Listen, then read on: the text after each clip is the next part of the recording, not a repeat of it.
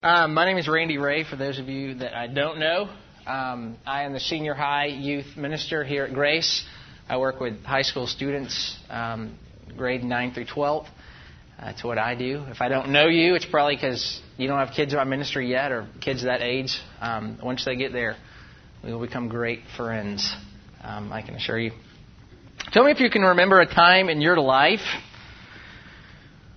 where you were ignorant for signing up for something. It shouldn't be hard to remember. In the context of, you signed up, you filled out the paperwork, you turned in the form, you thought you were getting A, and you got B. Let me tell you of a time that it happened to me when I was in high school, I think. I was in 9th grade. And my parents, who were here, obviously, as good parents, very selective of the music that I was listening to as a teenager. And achieve the goal I wanted to achieve of listening to music that they wouldn't approve.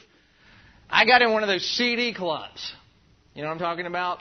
You see in all the magazines and everywhere, it's the postcard in the middle of the magazine that says, for 1 cent you get, back then it was 14 tapes, and you buy 1 tape throughout the year.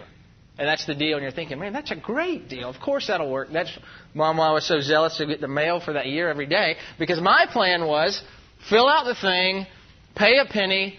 I mow yards. I can foot the bill for a $15 CD or tape once a month. They'll never know. It'll be great. That's what I thought. When in all reality, I was signing up for the biggest headache ever. You can't get out. I mean, once you're in, you are in. And it totally blew my cover because I had to go to my parents and explain what I had done and then say, help me get out of this. No longer do I want it. I don't care about the music anymore. I'll tell you what I've been hiding. I want to get out. Why in the world would I start off with such an odd illustration? Here's why. With your students and your grandsons and daughters, we just finished a 2-year study of the book of John. And this is the way John ends his book. He spent the previous 21 chapters building up his case for faith in Christ. And it's like now in the last part, he comes to the summary and says, okay, who wants to sign up? Who wants to become one of these disciples? It's great grace for us tonight because of this. Fallen man, such as you and I are so ignorant and so often ignorant of what we are dedicating ourselves to follow, or to sign up for. We can all go around and tell the stories of, I remember the time I did this or that. To avoid such a misunderstanding in this text, there's great grace for us because Jesus reveals to Peter and to us exactly what is required to follow Him. Well, what is it? Let's look at that together. If you've got a text, we're going to be in John 21, verses 15 to 25. Let me set the text in its proper context, since we haven't been studying it together for the last 2 years. Directly before this event, the disciples were out fishing. They didn't catch anything. The story probably Jesus tells them to throw the net over. They do. They catch all the fish. Peter sees that it's Jesus, and they jump off the boat, and he swims to shore, and they're all sitting there, and they have breakfast with Jesus. And we could spend all night on what that may have been like. But we're not. That's the context. They're on the side of the Lake of Galilee. They've just eaten breakfast that Jesus has cooked for them in a post-resurrection appearance. And now we get to this. Let's turn our attention to God's Word. When they had finished eating, Jesus said to Simon Peter, Simon, son of John, do you truly love me more than these? Now there's great debate over what that means. Does he mean, Simon, son of John, do you truly love me more than this fishing gear? Because I know that you really like to fish. I don't think that's what he's talking about. As we go on, I think we'll agree. He's talking about these disciples that are sitting here. I'll tell you why I think that in a minute. Yes, Lord, he said, you know that I love you. And Jesus said, feed my lambs. Again, Jesus said, Simon, son of John, do you truly love me? He answered, "Yes, Lord, you know that I love you." And Jesus said, "Take care of my sheep." The third time he said to him, "Simon, son of John, do you love me?" Peter was hurt because Jesus asked him the third time, "Do you love me?" And he said, "Lord, you know all things. You know that I love you." Jesus said, "Feed my sheep. I tell you the truth. When you were younger, you dressed yourself and went where you wanted. When you are old, you will stretch out your hands and someone else will dress you and lead you where you do not want to go." Jesus said this to indicate the kind of death by which Peter would glorify God. Then he said to him, "Follow me." Peter turned and saw that the disciple whom Jesus loved was following them. This is the one who had leaned back on Jesus at the supper and he had said, "Lord, who is going to betray you?" Which is John. Peter saw him. He asked, "Lord, what about him?" By this point, they're up and walking somewhere, obviously. Jesus answered in verse 22, "If I want him to remain alive until I return, what is that to you? You must follow me." Because of this, the rumor spread among the brothers that this disciple would not die. But Jesus did not say that he would not die. He only said, "If I want him to remain alive until I return, what is that to you?" This is the disciple who testifies to these things and wrote them down. We know that his testimony is true. Jesus did many other miraculous things as well. If every one of them were written down, I suppose that even the whole world would not have room for the books that would be written. Let's pray before we turn our attention to the study of God's Word. Heavenly Father, we do come this evening desiring to gain truth and insight from your Word. And we begin by acknowledging it as that. Your Word is truth. It is us, your creatures who have fallen, that are so in need of truth. And we pray this evening, by your Spirit, by your grace, you would give us the ability to understand this text. That by your Spirit you would minister these concepts to our heart and our mind and our wills. What is the cost of following you? I pray that by grace that would result in more obedient living for your glory. In Jesus' name we pray. Amen. This text is kind of like a CD club for everybody tonight. Here's how. Before we dive in. You are either one of three people. Everybody in here tonight is one of three people. You're either already in, meaning you are already a follower of Christ, and you're reflecting upon your membership as we study this text. Many of you are probably doing that. What does it cost to follow Christ? And we're going to look at this text and you're going to say, yep. Some of you, perhaps, are debating joining this thing. What is it? What am I signing up for? I don't know. I've heard a little bit about it. The third group is in and going, what in the heck is going on? Because perhaps, like an ill-informed member of a CD club, you thought you were getting this. We thought we were getting health, wealth, and prosperity. And it hadn't ended up that way, has it? For some of us. Clarity is laid forth for everyone here tonight in this text regarding what we must know to follow Christ correctly. According to our Lord, there are three things in this text. The first is this. If we desire to follow Christ, there is a barrier that must be removed. If we want to follow Christ, there is a barrier that must be removed. You can't just decide, hey, that sounds great, I'm going to start. No, no, no. There is a problem for every one of us, namely our sin. Our sin prohibits us from following Christ. Something that is impossible to do until it's dealt with. Where do I draw that from the text? I think it's the theme of verses 15 to 17. There is a reasoning for the threefold question that Jesus asked Peter. Do you love me more than these disciples do? Why on earth would he ask such a question? The reason has to be this. To expose Peter's sin. You'll remember if you've studied the book of John, they haven't really talked, Christ and Peter, since the night that Peter denied Jesus 3 times by a fire at night. He's seen them in a couple of post-resurrection appearances, but he hasn't spoken with them yet.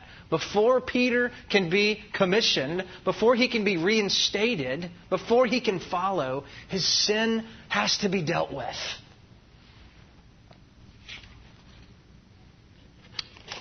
The story that takes place before this one in the text and the context, Jesus and the miraculous catch, I'm convinced is a parable. If you study it. The point is, just like it was at the beginning when the disciples were called, apart from me you can do nothing.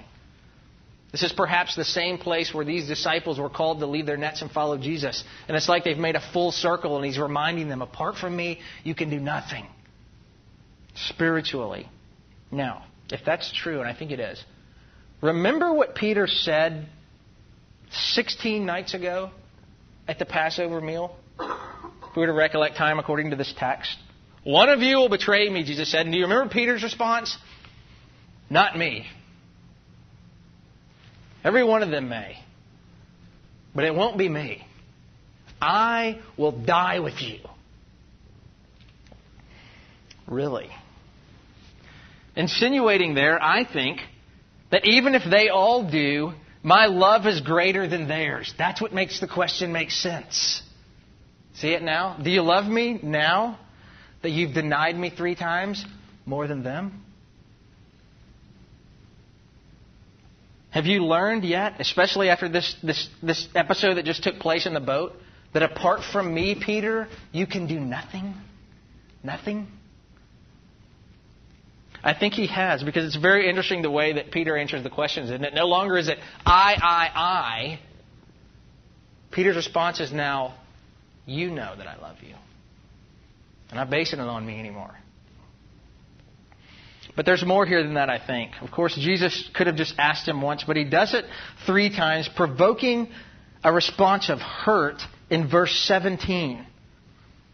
Peter was hurt because Jesus asked him the 3rd time, do you love me? This is a very significant piece of Johannine irony, I think, because of what took place 16 or 18 nights ago. 3-fold asking of the love of Christ by a fire. But here's something that John weaves in. John made very special notice that night in detail under the guidance of the Holy Spirit that we knew it was night. But it's not night anymore. It's the morning. Before Peter can follow Christ, his sin must be dealt with. Yes. His denials must be replaced with affirmations of love and loyalty to Christ. Yes, we would call that repentance. Here's the point, I think. Does initial repentance hurt? Yes. Before we follow Christ, our sin must be brought to Him and repented of. But there's a huge difference between the denials and the repentance, and it's this. And this is the beauty of the gospel. The beauty of the gospel, the beauty of grace and following Christ is this. Failure isn't final.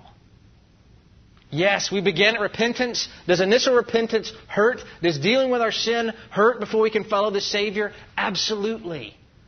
But the beauty of that is no matter what you've done, it's not final. Failure is not final for the believer. No matter how desperate's been your failure or how deep your shame, He forgives because failures are not final with God.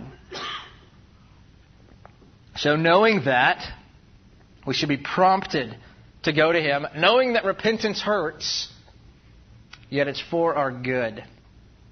I've got a 3-year-old daughter now, fixing to be 4. And she figured out real quickly that shots hurt. If you got a kid, you know they're smart about that. And of course, wanting our kids to love truth, she asked me the next time she went to the doctor at a coherent age, am I going to get a shot? And I was like, great. I'm impaled upon the horns of this dilemma. And I said, you probably are. I mean, you're probably going to get a big one, because they give you like 4 or 5 things at once. And her eyes, she's just contemplating these things. And she said, Dad, is it going to hurt? And I'm like, oh. And I said, you know what? It is going to hurt. It's going to hurt bad. But it's going to make you better. if you don't get these shots, there's a bunch of diseases that you can get.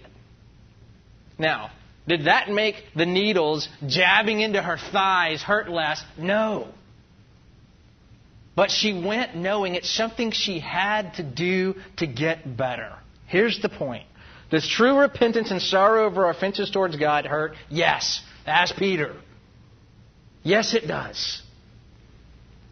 But you must go knowing that grace awaits you. You must go knowing that your failure isn't final. My friends, don't be fooled tonight. If you haven't gone to Christ over sorrow and repentance over your sin, you're not serving Christ. You might be following yourself or your pride or your religion, but you're not following Christ. Following Christ must begin here. There's a barrier that has to be removed. Secondly, and much more quickly, according to this text, in order to follow Christ, there is a responsibility to accept. Who got told that at summer camp in 7th and 8th grade? Surely not me. Friends, forgiveness paves the way for service. There is no such thing as passive service in following Christ. There is a task to be done. Where in the world do you draw that from the text? Again, I think it's laid forth for us in Christ's response or commission to Peter's answer of, you know that I love you in verses 15 to 17. You know that I love you, then follow me. But it didn't end there. There was a responsibility. Follow me, feed my sheep, feed my lambs, feed my sheep. There's a task. There's a work to be done, Peter. To follow Christ means to accept responsibility and care for His sheep, His people, His church. Commitment to Christ must involve a commitment to the church. Christ is a married person who comes to us with a bride which He loves and sacrificed Himself for. For us to claim to be in a relationship of following Him while not caring for or liking the church, His bride, is incomprehensible to imagine. It cannot exist. Let's imagine, this will be a stretch, I know. Let's imagine that you are just really taken by me tonight. And let's imagine that this 29-year-old who works with the youth, I just really struck a chord that resonated with your being somehow. And you thought, you know what? I want to get to know him better. And so we start hanging out, and we do the things that you like to do, and you're just shocked. You know, you tell your spouse, he likes to do everything I like to do. Who would have thought? It's unbelievable. And we get closer and closer and closer, and we go to Starbucks and have coffee every Monday morning before work, and our relationship is just growing. And you call me one day at the church, and you say, we got to go to lunch. I got to tell you something. I say, all right, that's great.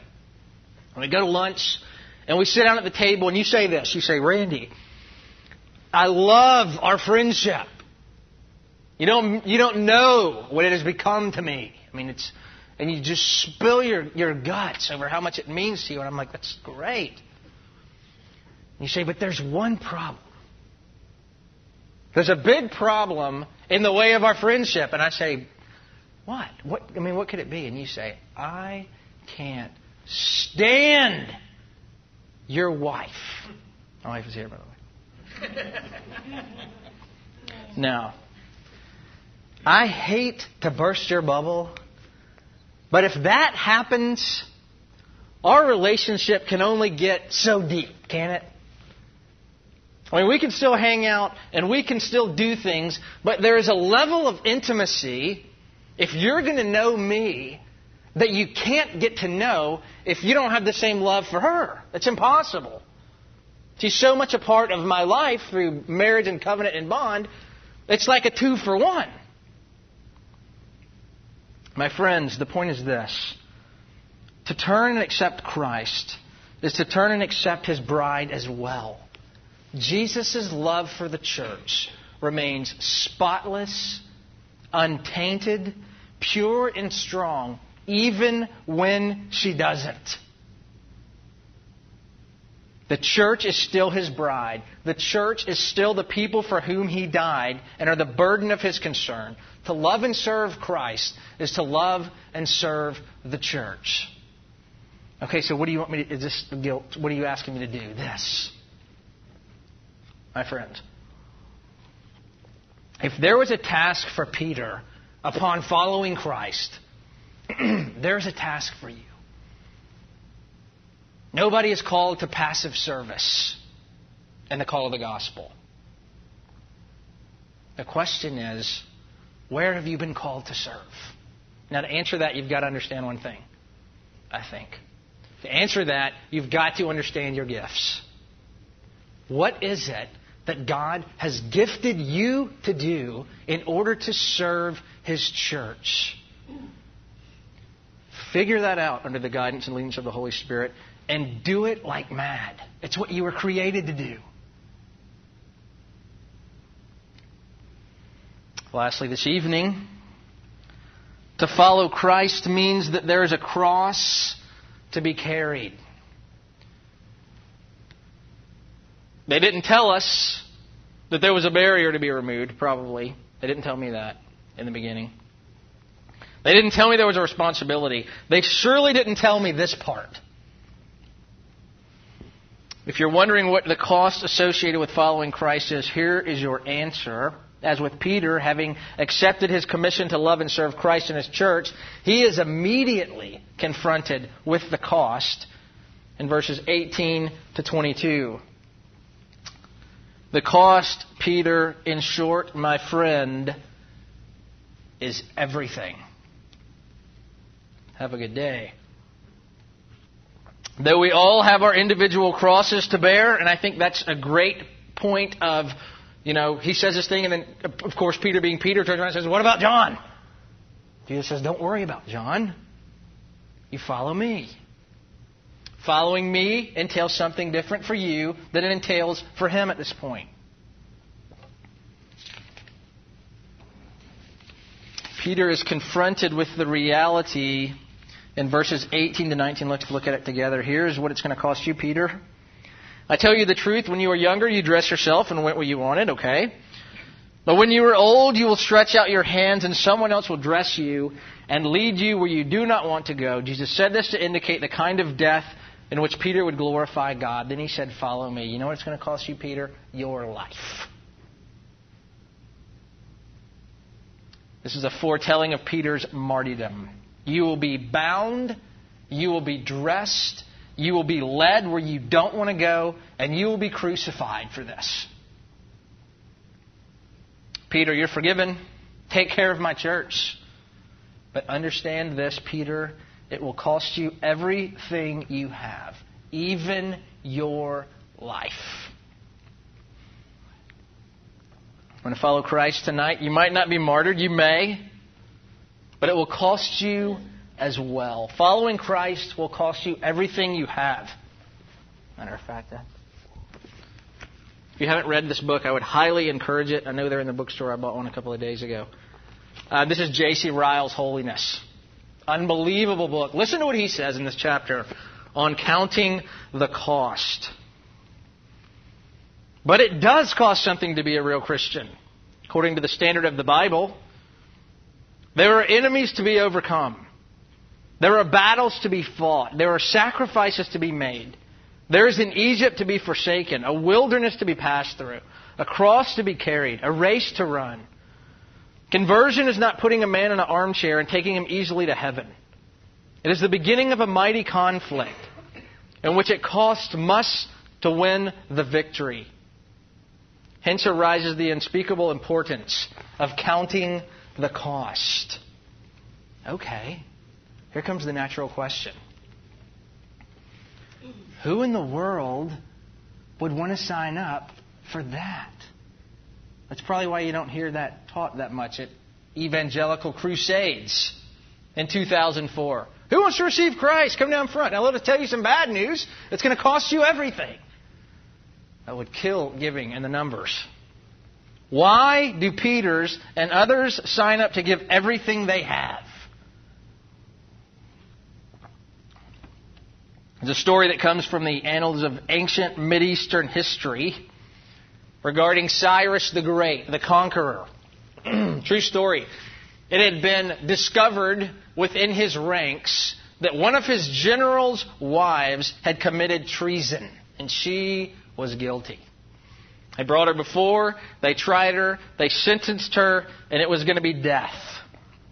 He reads the sentence, and the woman's husband, this general, makes his way down to Cyrus's throne and requested, "Please let me take her place.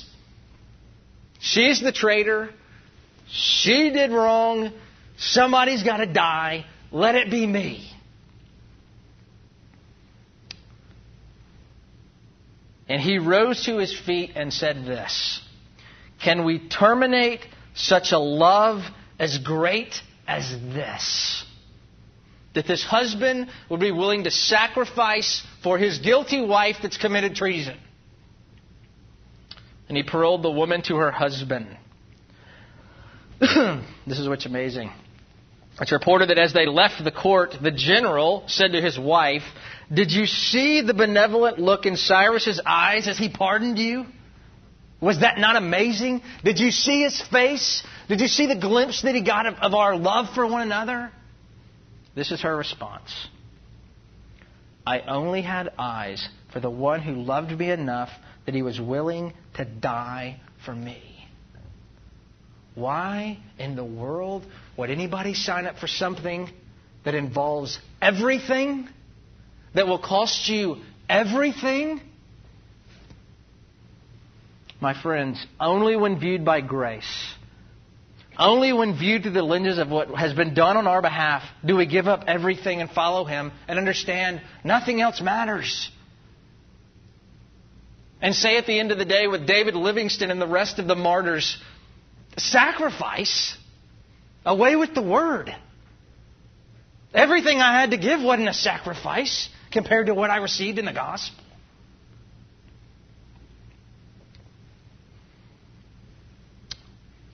Let's end tonight with these words by John Calvin. The Christian life is in this sense a continual mortification in which daily and in 1,000 ways we die to ourselves and do the will of the Lord. What a privilege and what a grace it is for you and for me that our Lord would allow us the privilege of doing so. Is there a cost? Absolutely. Is it everything? Absolutely.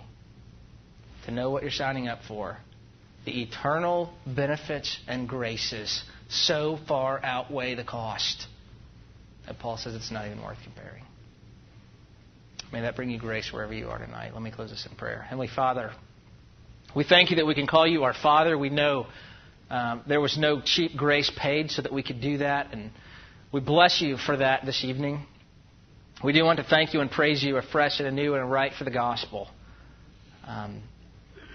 Forgive me for the years that the cost wasn't counted, that games were played, that I don't know if I would consider following you. And Lord, we bless you in the gospel. There is set aright for us what the cost entails. And by the grace of the Spirit, we want to thank you this evening for the privilege to pay and for the privilege to follow. Because the cost that we give is in no comparison to the glory that awaits us on the other side of the grave. We praise you for that. We bless you for that. I pray, Lord, that this grace from your text and from your word would give us a desire to serve you with great zeal and humility this week for your glory. In Jesus' name, amen.